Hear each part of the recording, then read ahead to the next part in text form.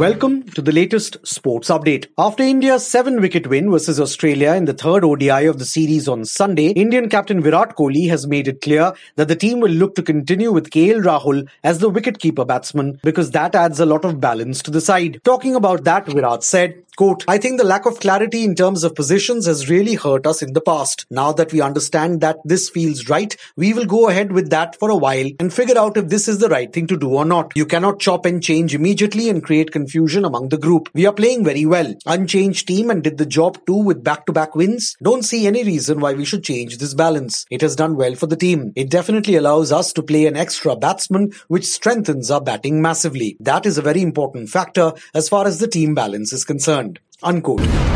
After going down to India in the third and final ODI of the three-match series on Sunday in Bengaluru, Australian captain Aaron Finch hailed Virat Kohli and Rohit Sharma as two of the best players to have played ODI cricket. Talking about that, Finch said, quote, "They have got Virat, who is probably the greatest ODI player of all time, and Rohit, who will probably be in the top 5 batters of all time. They are exceptional, and the thing with the Indian side at the moment is their experienced players are getting the job done in the big games. Rohit's 100, especially without Shikhar there for them to shuffle and their two most dominant players to still get majority of their runs, is a sign of a really settled and really quality top order."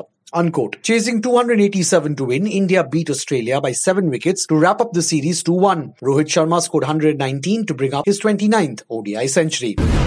Meanwhile, Indian captain Virat Kohli has also made it clear that the Indian team will be looking to put New Zealand under pressure from the word go on their upcoming tour. India are scheduled to play 5 T20s, 3 ODIs and 2 tests against New Zealand on a full tour which begins on the 24th of this month with the first T20 in Auckland. Talking about India's plans to put the Kiwis under pressure in their own backyard, Virat said, quote, "We are taking a lot of confidence from our performance in New Zealand last year. We were very positive in how we played, very sure of what we wanted to do. The thing about playing away is if you are able to put the home team under pressure, you can enjoy your cricket. You have to win at home. There's that sort of feeling. So if you bring out your A game, you can really put them under pressure. That's what we did last year. Squeezed them in the middle overs, picked up wickets, spinners were outstanding. Looking forward to take the same intensity into the series." Unquote.